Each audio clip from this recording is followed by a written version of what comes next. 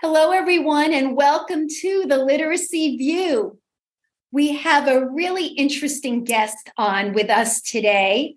His name is Nick Giliberti, and I'm going to have Nick tell us a little bit about himself because he has quite a resume. So, Nick, jump in now. We're so happy to have you. Tell us about yourself. Well, first and foremost, thank you for having me on. It's truly an honor to be on here. I've listened to your podcast before, and I have to tell you, you ladies are a wealth of knowledge, and very grateful to be a part of this. That's first and foremost. I am a certified personal trainer through the National Academy of Sports Medicine for the past 7 years. I have my bachelor's in science, in nutrition and food sciences. I'm also certified as a specialist in fitness nutrition, and I am one of 300 trainers certified countrywide through the United States Olympic Committee in all of the major Olympic lifts. I'm certified in adaptive fitness for clients with special needs. And the last but certainly not least, I am finishing my graduate program to be a doctor of physical therapy, and I graduate September 12th. Yay, that's wonderful. Wow. So we have a nutritionist, a physical therapist, and a fitness trainer all on the same show. So that is so cool. So Nick, I'm going to jump right in because you know this is called the Literacy View. And so one of the things I wanted to talk to you about was the connection between nutrition and learning, because I think that's something that parents and teachers are interested in. And could you just maybe fill us in about which foods maybe help us to concentrate and might be able to be helpful for focusing, or certain vitamins that you know of that would be very helpful to know that parents are interested in? Well, first and foremost, that's a great question. And I want to touch on that by saying that I think that with any area of healthcare, nationwide, we are struggling with healthcare literacy, particularly that of nutrition and the food sciences. We're so outdated in terms of our education, our curriculum, that a lot of people still to this day think that we follow the food pyramid. That's one thing that we can kind of dismantle right away, that the United States government, the USDA, no longer identifies with the pyramid. It's now the MyPlate. So to begin with that, for those who don't know, you can go to like myplate.gov, if I'm not mistaken, and you can see the breakdown of what we all should be eating. It's important to recognize that nutrition, as with any area of healthcare, is a ever evolving study. And the more that we learn, the more that we experiment with, the more that we recognize in terms of our study, we see the long-term benefits of our health and fitness. So to begin with that, to answer your question in a roundabout way, what we really want to hone in on is we want half of our plates should really be consisting of fruits and vegetables. A lot of people don't realize that.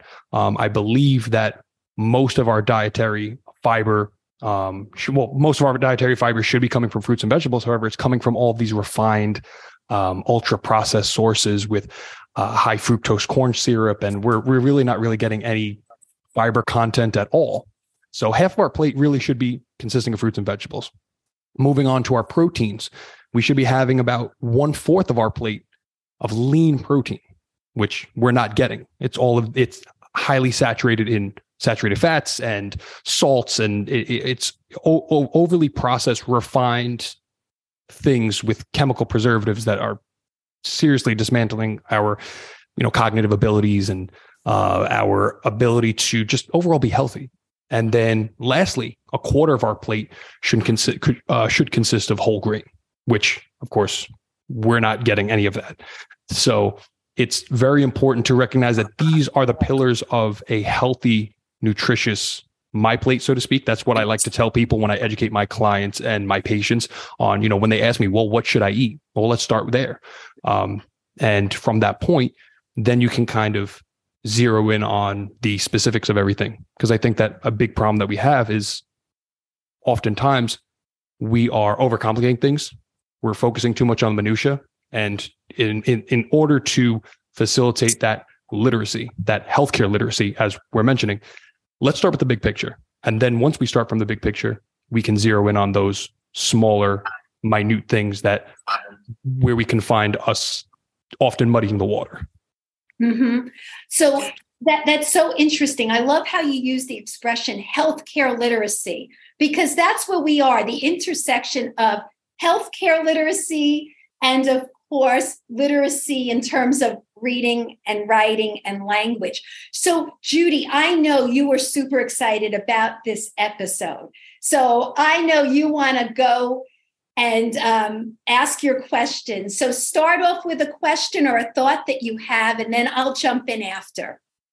So my secret right before we started taping, I think I suffer from something called white coat syndrome. I don't know if it's an official term. Now, I'm not the type of person that actually likes to run to the doctor a lot. I'm actually terrified of doctors, and it's really hard for me to even go to the doctor, to even make a phone call to a doctor. So I'm really excited that Nick's here today, because here I am facing my fear head on. And I think this is really an important topic. My teacher friends found out that you were going to be on with us today, and they're like, Judy, ask this question. Judy, ask that question. What do we do for meal prep? What do we do for their kids' lunches? The kids hate sandwiches. What do we pack? I mean, I think I have like 50 questions to ask you, so maybe I should slow down. I have a lot. You can ask as many as you want. I am completely free all night. You ladies take priority. So let's start with lunches. Teacher lunches. Do we meal prep? We're barely functioning, a lot of us educators, right? We're zooming out of the house. Some of us have kids to take care of. Some of us don't. Some of us are on the Metro North or on the trains at 4 a.m, 5 a.m. Many of us set an intention to make those overnight oats, but then we didn't do it. Like, what can we start packing as teachers in our lunch boxes? And then maybe after that, you can give us some tips also for what we could pack for our kids. My kids are already 18 and 20. I still try to pack them snacks. Gradual release, that's going to stop soon, but we have a lot of viewers and parents and people on here that might be interested in both. So teachers and then kids. So I think it's very important that we recognize that no one singular thing will work for the majority. We need to kind of dismantle this thought process of what can we do in it as in unison with one another for like meal prep, or what meals are going to work for some may not work for everyone. So I like to give the advice to my patients, my clients, where whatever it works for you is going to work for you. So I will talk about myself for an example. For me, it's easier not to eat than it is to eat. I know that might sound ridiculous, and alarming at first, but think about it. Intermittent fasting. When I first, when I was in middle school and high school, that really wasn't much of a concept scientifically, or it wasn't a status quo thing to do. And as science and literature and research evolves, intermittent fasting works for a lot of people. So I think it's also very important to recognize what works for you and what works for your kids and what works for your specific household before you start accepting what everybody else is doing. And I say the intermittent fasting thing because it's a very polarizing thing. For me personally, it works. I don't recommend it for everybody because it may not work for everybody. But for some people, and that goes to say the same with meal prep. Meal prepping may work for some, whereas it may not work for others. And it's important to have that self-awareness before you decide to jump into something as to, well, and asking yourself that question, what is going to be the most sustainable thing for me? And I tell this to people as well. Your best ability is your availability. So again, going back to the whole intermittent fasting thing, if I can consistently say to myself, I'm not hungry in the morning, so there's no point for me to waste money, buy a bunch of food, choke down a meal that I really don't want to eat, and have it not make me feel sustained throughout the day or happy throughout the day. And it's not something I'm going to have that's not something that's going to have a lasting impact on my health journey. It's not going to work. So the same is to say when it comes to meal prep and snacking and what works for you and your children and your household. And so my advice is to experiment a little bit with everything. See what works, see what sticks, see what doesn't. And when it comes to children of any age, or even with ourselves, try everything. The kids are sponges. Whatever we expose them to, we're going to figure out what works. That's why a lot of parents put their kids in a bunch of different athletic or artistic programs to kind of see what's their niche, So when it comes to, of course, we want to stick within that my plate that I just mentioned earlier. So this is kind of part of that like telescope effect where we're kind of zeroing in on things. So we have the big picture. We know that our meals throughout the day should consist of this big picture. Now, how do we plan in such a way to facilitate this whole concept of the my plate and the having fruits and vegetables and lean protein and whole grain in our meals? So, in short, what may work for some may not work for the majority. My advice is to experiment a little bit with everything, different types of foods, different types of food groups, and trying to see what works. So, Nick, I think one of the issues is that sometimes people try to pack their lunches in the morning when they're rushing to get out the door. So some of this is time management as well. I mean, it's not just the food, but it's the idea that maybe it's the mindset that's not the best time to start thinking about this because we're going to grab something that is just convenient and might not fit into that my plate scheme, that we really have to look at being a little bit more prepared the night before, which is really hard. Sometimes we're all tired after a long day, whether it's teachers or parents working. But clearly that is important, I would assume. And that's a great point that you made.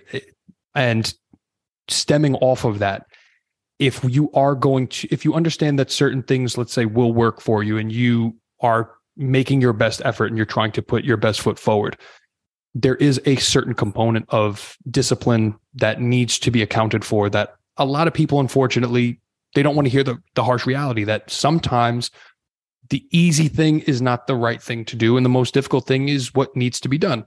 And with that being said, sometimes having that time management, to your point, is very important, where you are dedicating, let's say, meal prepping, on the topic of meal prepping.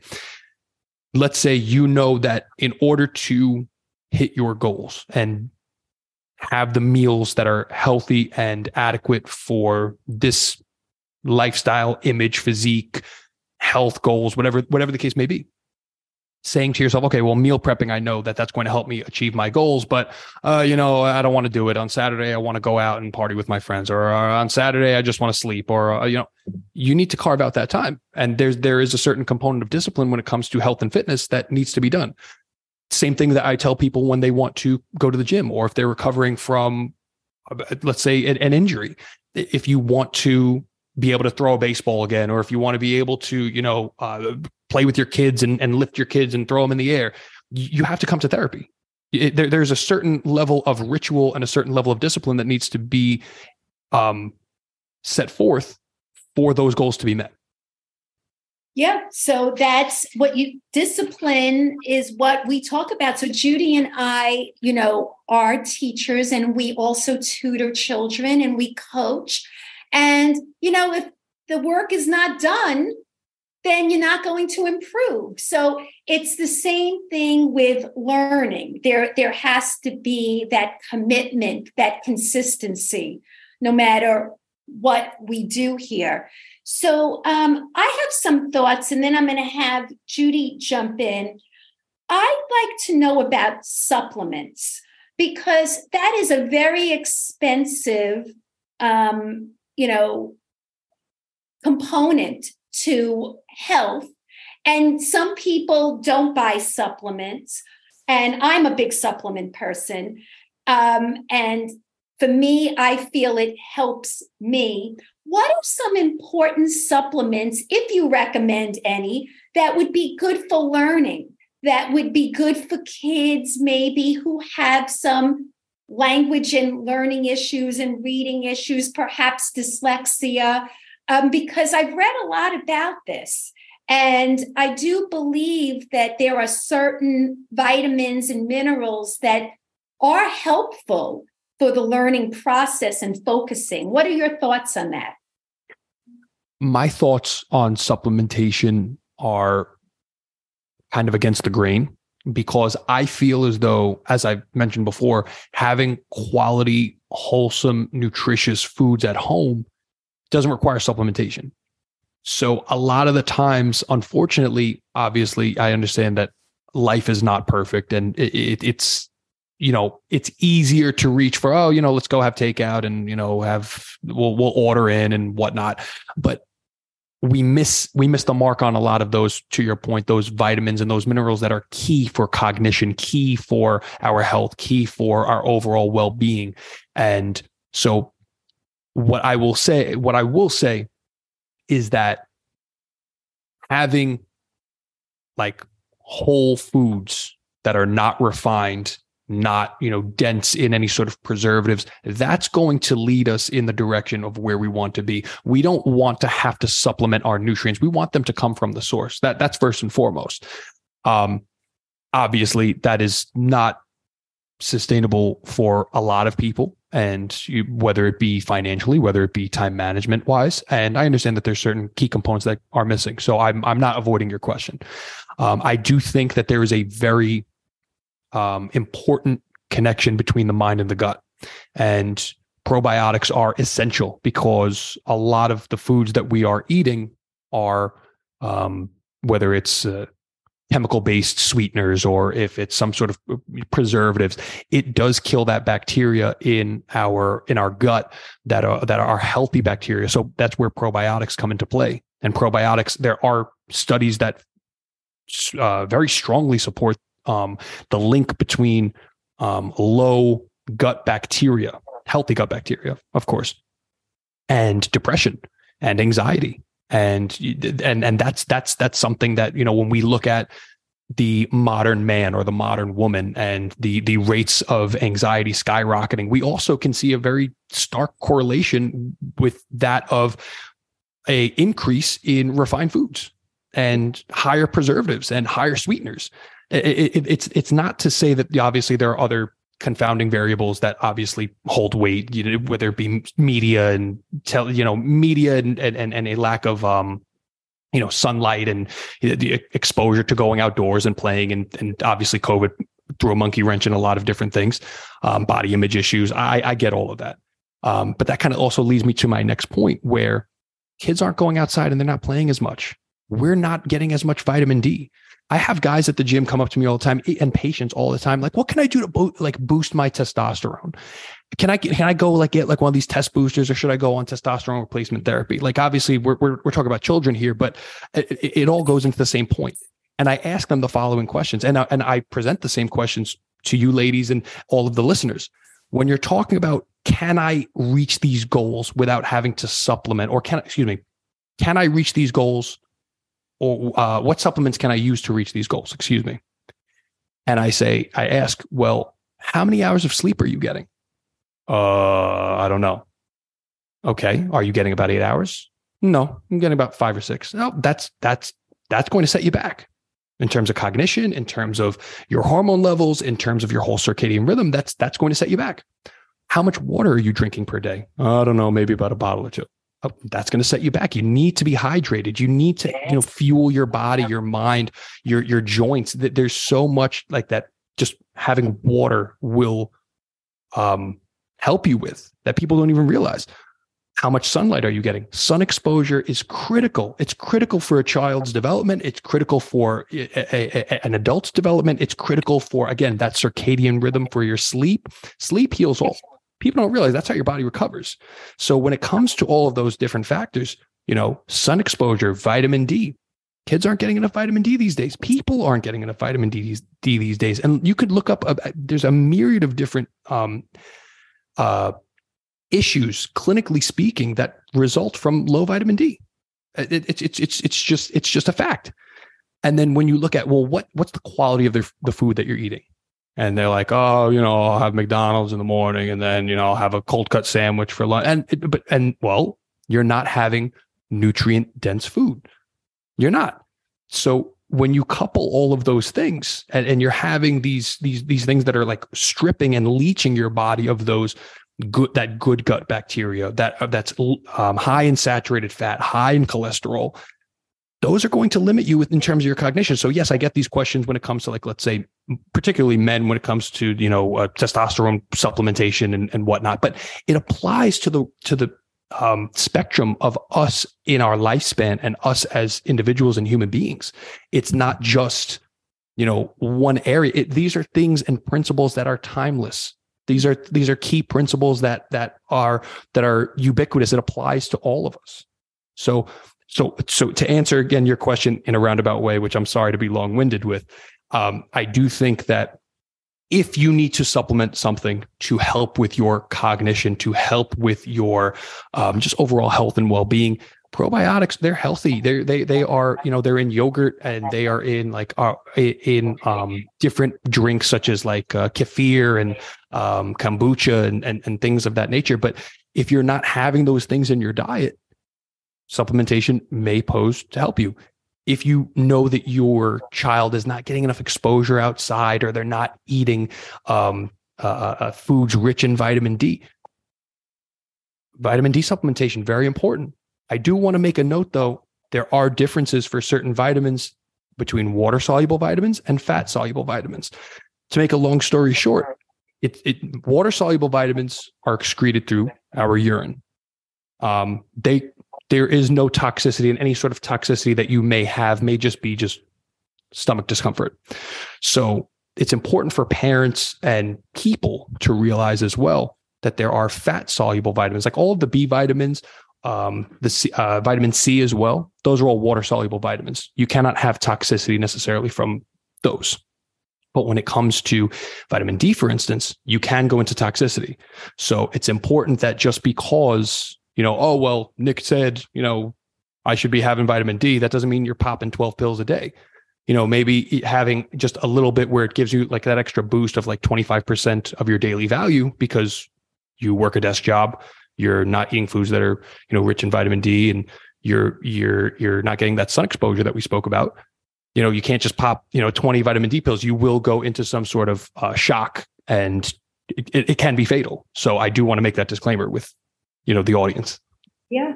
Thank you. Judy, any thoughts, any other questions that you have? I know you have a long list, so go for it. Messy list. All right. So you did talk about the water intake. I actually don't get thirsty that often. It's really weird. And I think maybe it's because as educators, especially when I was in the classroom, as teachers, we don't have a lot of time to go to the bathroom. We have to watch the class. You can maybe go to the bathroom when you have a break. You can ask a friend to watch your class. You might get in trouble. I don't know. I think a lot of it, from what I'm seeing, even my addiction to peanut butter cups that I'm struggling with, which is another terrible habit, I think a lot of it relates to like what Nick and you were saying, Faith, is that self-regulation piece. I think part of it is discipline. I think that, I know so many of the things that I should be doing. I've worked with my own personal nutritionist. I think it's just that awareness piece, but also that self-regulation piece that's really, really hard. So Nick, my question to you is, what do you do when you know what you should be doing? You know which supplements you've been told to take. You know you should be drinking water, but you're still not doing it. You know you shouldn't walk into that bodega in the Bronx and buy the peanut butter cup because you forgot to take your overnight oats. What do you do? Like, how do I work on that? I mean, we talk to our therapist. A lot of teachers go to therapy. Parents go to therapy. Kids go to therapy. What do you do when nothing is working and you feel like giving up? Well, I do want to touch base on something that you mentioned earlier about, going to the bathroom and not drinking enough because you can't go to the bathroom. As a teacher, systematically, that's a problem. Like systematically, we need to address that is not okay, that our teachers, our educators, clinicians, across the board. That's unacceptable and inexcusable. So I think systematically we need to get out of this, from an administrative standpoint, this mindset of, we are machines that are that are cogs in this machine to kind of just do, and that we're not functioning human beings. We don't have bodily functions. We don't have things that are going on, and, that you feel obligated that you need to hold back on your water intake. I mean, this isn't in my current experience. I've just worked in the industry. For a lot of teachers, it is. And I can say that as, my mother being a teacher of over 25 years, that is a common experience. So systematically that needs to be addressed, that we need to care for our teachers a little bit better. And we need to care for our clinicians and our healthcare practitioners very much so. So I say that as far as making those decisions and having the discipline to make better choices, it comes from the exposure, I would say. It comes from what you expose yourself to. So we all have choices. And when we walk into the supermarket, or when we go out to dinner with friends, these choices are hard. These choices are very hard. But maybe, hey, if I go to the deli, I'm going to look at those peanut butter cups, right? So maybe we don't go to the deli. Maybe we don't expose ourselves to that. Maybe we don't keep them in the house. If you're one of those people that likes to keep sweets in the house, we don't expose ourselves to that. And I do think, again, that we shouldn't have to rely on it, where you should be in front of a peanut butter cup and say, I'll have one and that'll be it. Or, that's, I'm not going to partake or engage. But how do we get those wheels turning? We get those wheels turning by doing what needs to be done and avoiding things that are going to trigger this cascade of poor decision making. So if we know, okay, if I go to the deli, I'm going to see those peanut butter cups, I'm going to avoid the deli. Maybe you don't go to the deli, and maybe you go to like a smoothie bar, or maybe you go to, and that's also another concept that we can kind of delve deeper into, where there are things called food deserts. I'm not sure if you guys are familiar with the concept, but desert, but not food desert. So a food desert, for those who are not familiar, is a geographic area, particularly in inner cities, where they do not have access to quality nutrient-dense food. It's predominantly fast food. Yes, it's predominantly fast food, and obviously cheap food, and with high levels of preservatives and salt and cholesterol and fats and all that sort of stuff. So for some people, and I don't want to sound insensitive, because for some people it's going to be hard in food deserts where finding quality nutrient-dense food is difficult. It's going to be difficult, and that's hard. And that's where, having that homebound, homegrown type of grassroots movement, where you are cooking and meal prepping and doing, that's going to be a lot more difficult and a lot more strict. But for people who have the accessibility to say, okay, I have a deli over there and I have a smoothie bar over there, maybe I'll go to the smoothie bar instead of the deli. So you have to make those choices, and you have to kind of not, as I was saying again, not expose yourself to those temptations. So Judy, stay out of the bodega. I've been out of them for a little while. Bodegas for you. September. I don't know. No promises. No, I'm going to try. I'm definitely going to try. But it's true. Like once you might say you're going to eat only half the cup. Then you look at the other half of the cup and you're like, screw it, I'm going to eat another peanut butter cup. And then you're like, okay, there's only one more left in the pack. I'm going to eat it again. And I think it's hard for a lot of people because, I'm a middle-aged woman now. I guess I'm middle-aged. I don't even know what middle age is. But, when I was younger, my nickname was Skinny Bones. That was literally my nickname. And then I hit the 40s and it's like the metabolism, it's like, what the hell just happened to my life? I don't even recognize my body, the way I feel, my energy level. It's just a lot different. And I still think I'm pretty young. I go to the gym, but losing weight in the 40s, it sucks for me. I don't know if it sucks for anybody else, but it sucks for me. It's difficult. Yeah. What's that all about? So what do we do to speed up our metabolisms if we're in that bracket, which I'm sure many parents, educators, whoever, administrators might be in as well? What do we do? And I'm going to refer back to those principles. We need to take some time. We need to take some time to seriously evaluate our sleeping habits, our water intake, the quality and nutritional density of those foods, our exercise, our level of exercise throughout the week. All of those things play a factor in terms of our metabolic processes. So it's very hard, and it becomes very easy to lose sight of that. But these are fundamental principles that are so important to our existence and so important to our, not only just life, but our quality of life. And it affects us in so many different ways. So those primitive, and I consider those primitive, those primitive instincts are so very important. Screen time is another thing that a lot of people, 50 years ago, that wasn't a thing. 60 years ago, that wasn't really much of a thing. Now we have to limit our screen time and exposure to screen time because there are factors that show, there are studies that are showing children with a much higher dopamine uptake than they were 50, 60 years ago. The quality and criteria of what ADD and ADHD are now are completely different from, again, 50, 60 years ago. And the level of dopamine in a child's head and not head, excuse me, in a child's mind and body. It's those are all factors that, and I'm kind of, missing the question here, and I'm kind of going in different ways.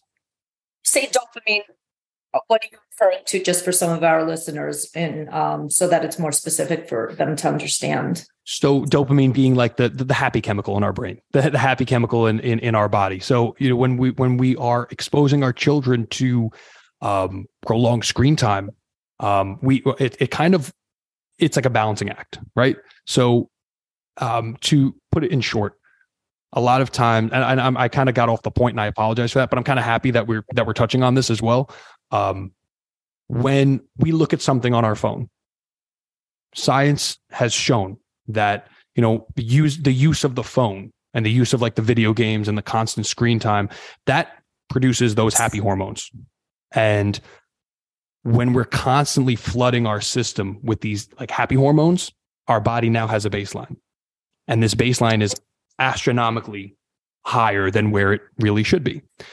So now those happy hormones, which are the same happy hormones that come out with drug use and the same type of effect of heavy drug users, when you take that away, now if someone's off of their phone for 10 minutes, they're getting those symptoms of withdrawal, where it's that anxiety, that restlessness, that racing mind, because now those happy hormones, so to speak, are being taken away because you're not scrolling through Instagram. You're not, playing video games. You're not doing all of these things that are flashing lights and giving you that immediate gratification. So that's something that plays a factor. So Nick, I'm listening to this, and to me, it just goes back to the idea that we cannot depend on motivation. We have to develop better habits. We're never going to be motivated to, choose, carrots over cake. And I shouldn't say that. I mean, for me, I really do have a very healthy diet and I enjoy eating those foods. But I know that other people would not make that choice. But for me, it's so ingrained. It's such a habit to choose the better quality foods that I don't even think about it anymore. It's not tempting to me because eating well is a habit. What do you think about that as far as what we could do for kids? Because they're not the ones really responsible. It's what often parents are putting on the table. So, it's not like they're even the ones making the choices. it really depends on the habits that we're building at home and modeling this. What are your thoughts about that? Absolutely. And I'm so glad and so grateful that you mentioned that, because that is so imperative and important, because, we see kids making these poor choices, but it's not exactly the kids. Just to your point, it's not exactly the kids. It's the parents and what the parents are putting in front of them. So what I implore parents to do is, listen, I know I don't have children. I have nieces and nephews. I get it.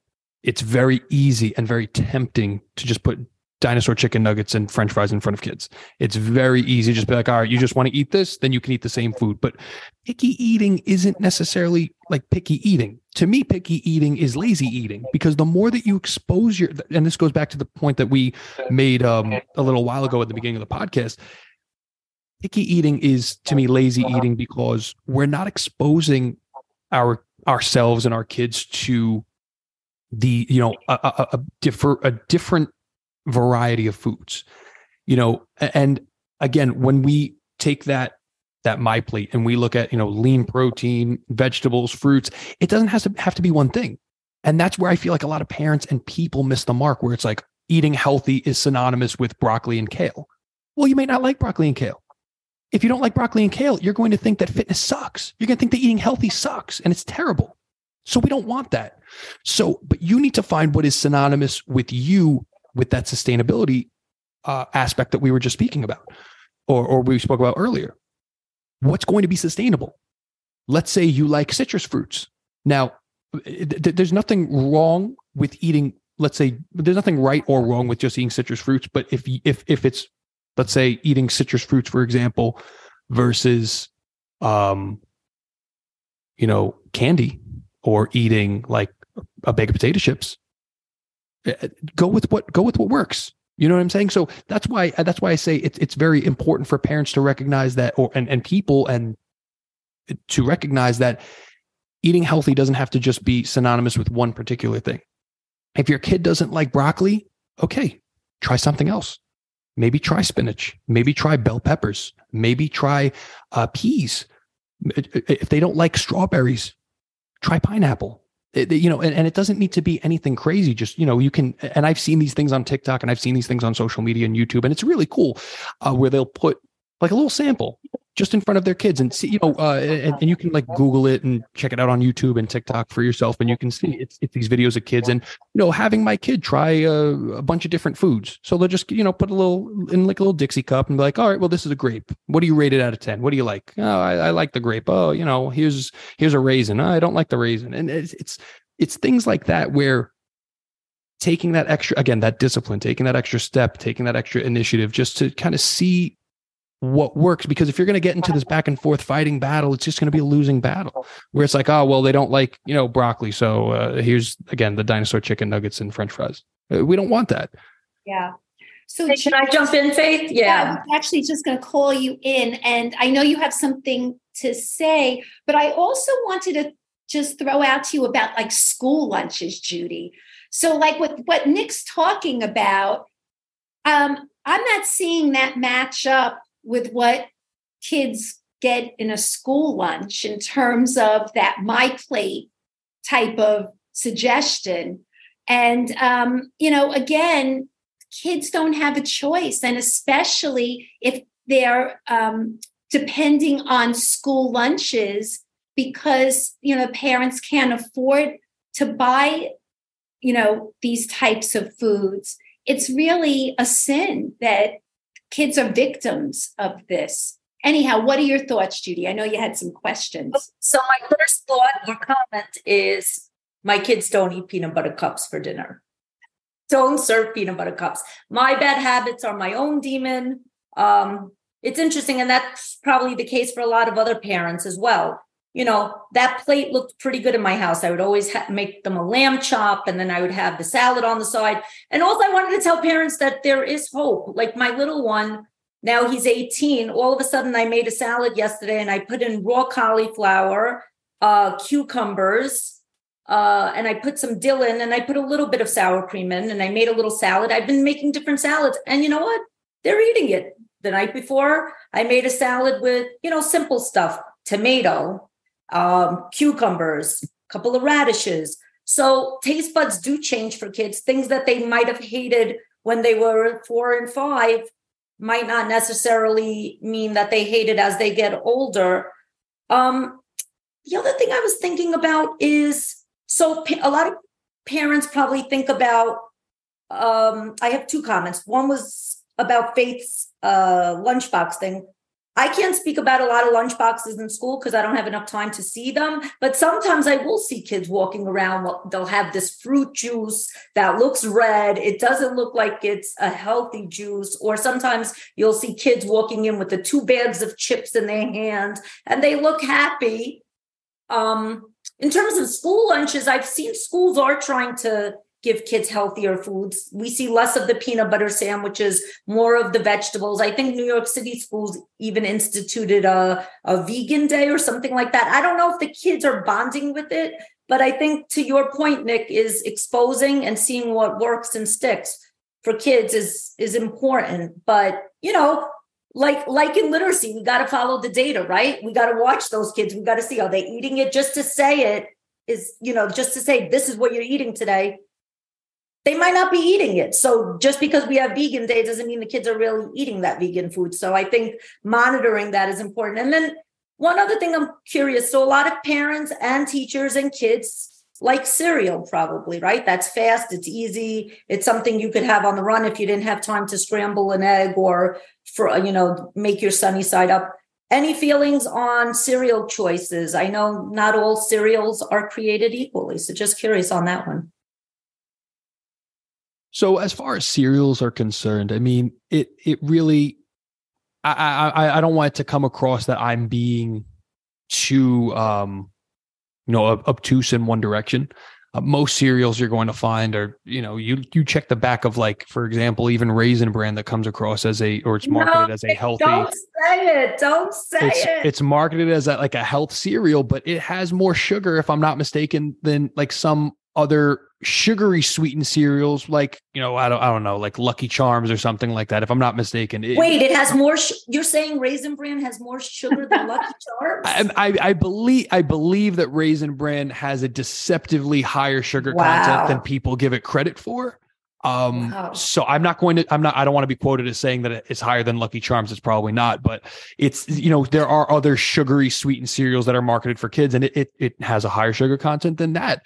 So, but that doesn't. If you had to say your top pick for our listeners today, I don't want to hold you to it, but if we just can't let go of cereal because it's fast and easy on the run for kids and parents or teachers, do you have one favorite? Is it Captain Crunch? No. Listen, my favorite is Lucky Charms, but we're not talking about me. We're talking about you guys. Do as I say, don't do as I do. No.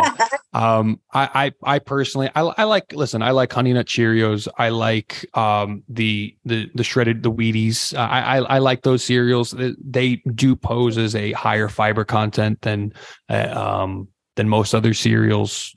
So if I had to say as like a snack, Honey Nut Cheerios, listen, there's nothing necessarily. Are the regular Cheerios better though than the Honey Nut? I switched to the yellow box in the house. I personally like the Honey Nut, but I mean, not to say that, listen, either way, the Cheerios, Honey Nut Cheerios, Kicks, I mean, there's everything in moderation. I don't want it to sound like, again, I'm being too obtuse in one direction where it's like, oh, this guy sucks. He's making us eat, kale and cabbage every meal.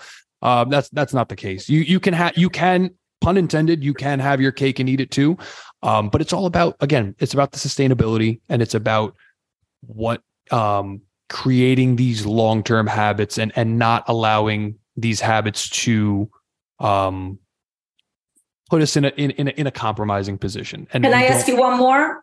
Yeah, absolutely. All right. So in the field, I see a lot of granola bars from kids and teachers and protein bars. It seems to be all the rage, especially for teachers. They're getting their quote unquote protein. And then kids are eating those chewy granola bars with the Quaker Oat guy on it. What's going on with granola bars and protein bars? You know what? I try, at least for myself and especially for my clients, to stick to foods that have only one ingredient, for example, and come from the earth. So, for example, an avocado is an avocado, an apple is an apple, a steak is a steak, and chicken is chicken. So a lot of these protein bars, flip the back of the ingredients. You're going to have a bunch of things that you can't necessarily pronounce: methyl, exyl, decyl, onomatopoeia. It's all of the, we have to recognize, and that goes into the whole thing that I was talking about earlier, where we are compromising these, a nutritious and a nutritious lifestyle. Oh, that's terrible wording. I'm sorry. We're compromising, or we're trying to reinvent the wheel with a lot of these things. Everything is the new fad thing to do. It's cool. It's sexy. It's awesome. Like, oh, look at this protein bar. It's 50 grams of protein. But yes, there's like 100 ingredients, and 90% of them are technically, carcinogen. So I try to say to stick to what is homegrown, what comes from the earth, and whatever is going to be sustainable for you. So, the chewy bars, again, it's naive of me to assume that parents are going to sit there and get granola and then put honey in it and then, make their own this and that. It's not realistic. Realistically speaking, are they bad? Are they good? Well, that depends on who you're asking, and it depends on how much of a staple these foods are in your life. If your entire diet is consisting of chewy granola bars or protein bars, then I would say we have a problem. But if you're telling me, if in order to hit your macronutrients if what you need to eat today, if the difference between you eating today and not eating today is going to be that chewy granola bar or that protein bar, eat the protein bar. Like, it's okay. But you have to make sure that, what stake does this play in my life? For example, I had a client at the gym at one point where he was eating McDonald's 3-4 times a day, but he was losing weight. So like, that to me as a trainer and a nutritionist is so concerning, but so like crazy, because like, you're not eating healthy, but you're eating in such a way that you're losing weight. Like, so it's we need to understand like that. For him, for example, that was his lifestyle. And for him, I would say, dude, you need to not do that. Like, that is not okay. But for some people, if they say, oh, is that bad if I have, let's say, a Big Mac once a month? No, it's okay. Like, understand the role that it plays in your life. Alcohol, same concept, same idea for the adult listeners, of course. Oh, I have a glass of wine at dinner time. Is that bad? Oh, how much of it does it play in your life? Are you having 10 glasses of wine at dinner time? Are you having 1 glass of wine at dinner time? Are you having 1 glass at dinner time on a Saturday once a week? That's where we really need to understand that relationship with food. And there is a big psychological component as well that goes hand in hand with that. So it's not to say that foods are good or bad, so to speak. And that's why I want to dismantle that idea that there are, good foods and bad foods. It's recognizing that food's place in your life and how that is applicable to the bigger picture here. So going back to the example that you just presented, a lot of teachers, they'll have a protein bar, to make sure that they eat throughout the day. I have no problem with that on a personal level. Maybe some other nutritionists or other healthcare practitioners would say, no, that's terrible. But if you are having 5 to 7 of those protein bars a day, and your meals, if the majority, so what I'm saying again in a roundabout way is, like, if the majority of your meals are coming from quality, wholesome, nutrient dense places, and let's say you're having a quality, wholesome, nutrient dense breakfast and dinner and snacks, but your one vice throughout the day is, in order to get from period 4 to period 5, is a protein bar, I'm not going to have you hang your head over that. There's nothing wrong with that. So, Nick, one thing I want to go back to this idea of, again, it is the literacy view. And I want to go back to the idea of focus and concentration. So, I know that omega-3 fats are very important for the brain. And, I think that, again, whether it's through supplements or foods like salmon, sardines, somewhere along the way, it's important for parents and teachers to know that healthy fats are important. You mentioned avocado, but those omega-3. There are kids that aren't getting enough, as you said, vitamin D in their diet, and that could play an impact, have an impact on focus and concentration. You mentioned B vitamins and zinc, all of those really impact concentration. And wouldn't that impact learning as well? Of course, absolutely. Absolutely. When you're looking at the broad scope of nutrition and as we're talking about on this podcast, the healthcare literacy, it's important for people to prioritize their health. And I don't mean that everyone needs to become a WebMD doctor. You know what I mean? Like it's important to kind of do your own research. And that's why I strongly advise to parents, and I strongly advise to my patients, and I strongly advise to my clients as well. You need to have that, drive to put yourself in a position to do your own research and see what's going to work best for you. And you mentioned the point of omega-3 fatty acids and putting and having supplementation, and I'm in no position to tell parents or people, to dictate what goes on in other people's households. I can give my unbiased, unscripted, unprompted advice, but ultimately it is your choice at the end of the day to make those decisions. And I think that it is very important to do your own research and to be scholarly in this sort. There are you go on PubMed.com. You can look up any research study that you want. And, you could, I want to say Google it, but PubMed it, PubMed.com, and you could look up omega-3 fatty acids and link with cognition and your childhood development and things like that. And you'll find a plethora of research studies that will show you what exactly is going on, what the up-to-date research is. And you can check to see the most recent research and the most recent literature.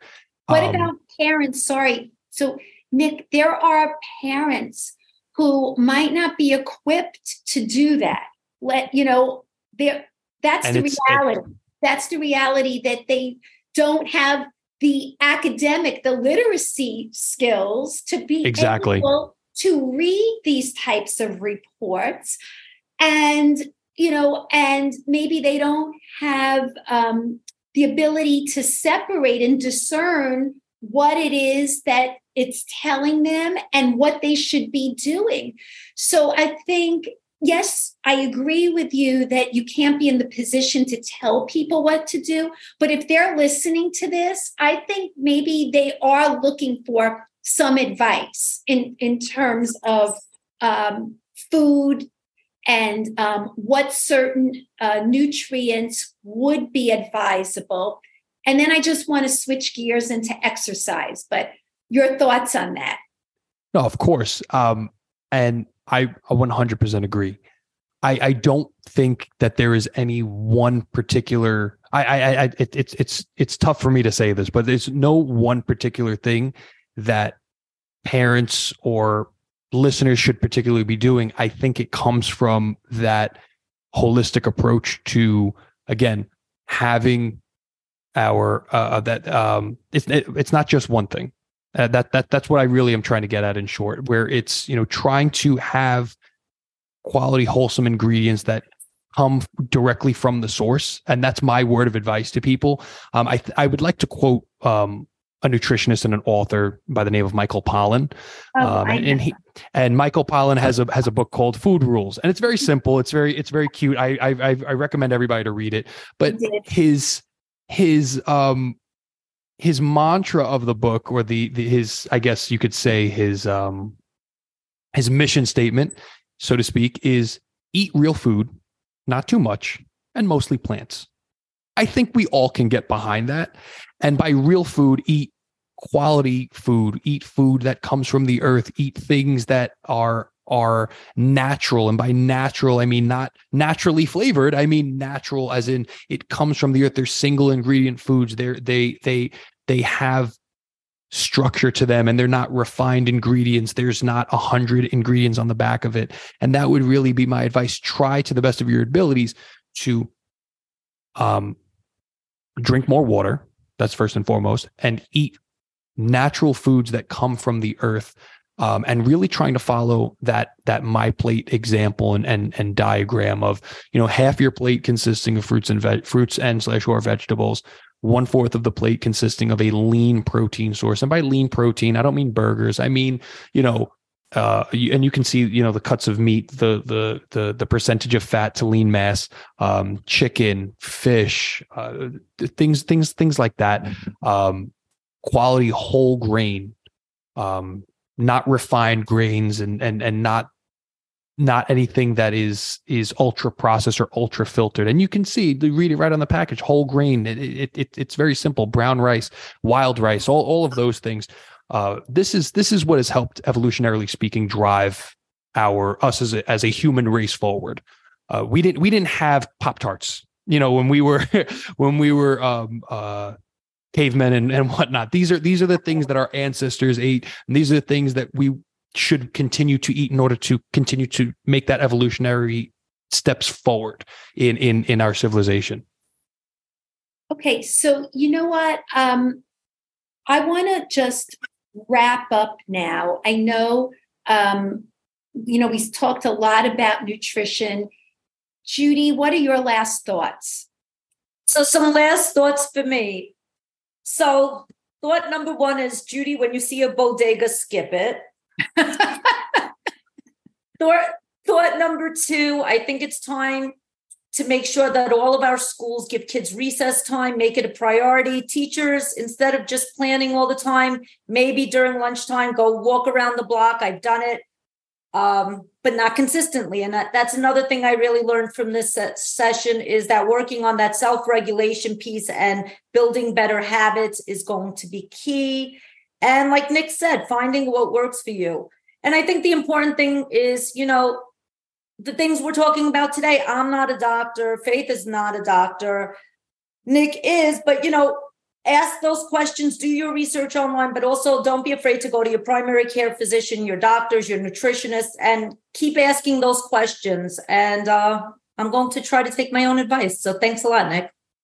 Of course. No, you said something that I 100% agree with. It's in the 21st century, we are in this position where it's no excuse to be ignorant on certain things. However, by that same line of reasoning, there's a lot of misinformation out there. So another piece of advice that I would like to pass along is, if you're seeing things that, number one, appear too good to be true, first and foremost, they probably are.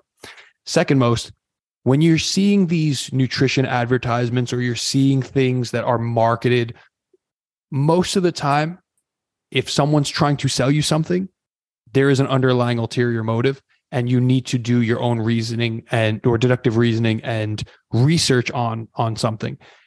You can look up anything, and you could Google it, you could PubMed it, you could find this research. And Faith, to your point, it's very hard to sift through that, but there comes a time and a place where, if this is something that you want to delve deeper into, then those who are willing to do so will do so. But if you are unable to, stick to the broad scope. And that's why I say it's like that telescoping effect, where I feel as though a lot of times parents, educators, people in general, they go too far into the minutia. And when you look at the broad scope, take those principles, those big principles that we just spoke about, and do the best of your ability to apply those. Once you start getting into the minutia of all these little things, and, well, does keto work? Does veganism work? Does this work? Does that? That's when the water becomes muddy. And I think that we're in a good position, and you guys have a great audience of listeners and viewers that are willing to take that next leap of faith and step to, as you mentioned, to educate themselves. That's why they're listening. One thing, Nick, I'm definitely, my nutritionist, my own personal nutritionist already told me about that plate. I forgot about it. So I'm going to print out whatever plate my nutritionist gave me, the one that has the plate of what's a healthy diet. I think I need that visual reminder. I think it's also, like Faith said, motivation is hard to just rely on. I wasn't motivated to even click print on my printer, but just printing out that document, having that visual reminder. And who knows, maybe then the people in my house are going to look, oh, what's this healthy plate all about? What should it look like? So yeah, thank you. Of course. And you guys know better than I do when it comes to, different learning aspects and different learning components.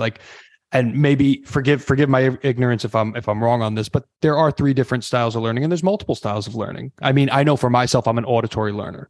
So I like to listen to podcasts similar to this and to educate myself. Some people are visual learners and some people are tactile learners. So to your point, having that visual cue and that visual reminder of the MyPlate, that might work. And that's why I was saying before, it's all a matter of what sticks and finding what works for you. So as far as, learning styles, I knew it was going to happen. I have to say it. So that has been debunked, Nick. So just beautiful. So it's time for the BS button. Oh, I love it. You even told me, I said, Faith, do I have to go in the garage to get it? You said, no, I don't think we'll need it for this episode. But you did say you never know. Said you never know. But Nick got lucky. I'm lucky. So very sorry. Nick, you got the bullshit button twice, but you didn't say the magic word on our show, which is Lucy, where we take a shot. So he's safe from that. It was with good intentions. I can assure you of that. But to the point, I mean, the overarching point is there are different learning styles. Is that incorrect? That's incorrect. So, okay. So it's basically that, yes, some people favor a certain style, but it's not like you have to learn through a certain. Oh, of course. Yes, absolutely. And so we all have our preferences. There are learning preferences, but as far as having to learn through a style as being a visual or auditory learner, you get the BS button for that, Nick. But it's give and take. It's give and take. That's it. So here's my takeaway from all of this. As we said, I think as far as parents are concerned, just like I would say is when they're doing work, it needs to be consistent. Consistency is everything. And creating that consistency is hard, right? But we want to try to be as consistent as possible. Obviously, there are days when we can't be, but whether it's exercise or whether it is our diet and nutritional needs, we need to kind of be cognizant of what we're doing on a daily basis and try to do the best that we can for ourselves and for our kids. Is that not correct? Oh, absolutely. Absolutely. Okay. All right. So I'm going to just leave us with one last thought here, and that is about building confidence. Kids who struggle in school often lack confidence, self-esteem. And so I wanted to just one last question. As far as exercise goes, is there a certain exercise, whether it's aerobics, and remember we're talking about young children, right? Is there a certain exercise that you think maybe is good to bring back focus, concentration, and work on their confidence as well? Because I know that confidence is a very big issue with kids lacking confidence, and then they lose focus because they're not confident. So it kind of is, they work together. So any thoughts on that? Yeah, absolutely. That's a great question, and one that I was hoping that you would ask. my advice is the best exercise, especially for kids, is the one that they want to do. If you want to play basketball, play basketball. If you want to play soccer, play soccer. If you want to run and play tag, if you want to do push-ups, calisthenics, whatever the case may be, the best exercise, especially early on in a child's development, is the one that they want to do. And I think as parents, as educators, as clinicians, as across the board, as adults, right, we need to lean into it. And I think that too often kids struggle with confidence, yes, amongst their own peers, but oftentimes it comes from the adults as well. Children see what the example that is being set. And if we have, let's say, educators or parents or, again, adults across the board, and they're saying, oh, well, basketball's stupid, or, soccer's dumb, or this or that. And you are dismantling a child's ability to grow and develop into something that they may actually take interest in. And that may be a gateway to something much greater. So, for example, how many times have we heard that, oh, well, why did you go to the gym? Well, I was playing soccer and I knew that I need to get better at soccer. So in order to get better at soccer, I started running on the treadmill. I started lifting weights. I started doing plyometrics. I started doing calisthenics, all of these things. And that is where we create those channels of leading our children and ourselves in the direction of that cascade of positive reinforcement and positive drive and positive outcomes.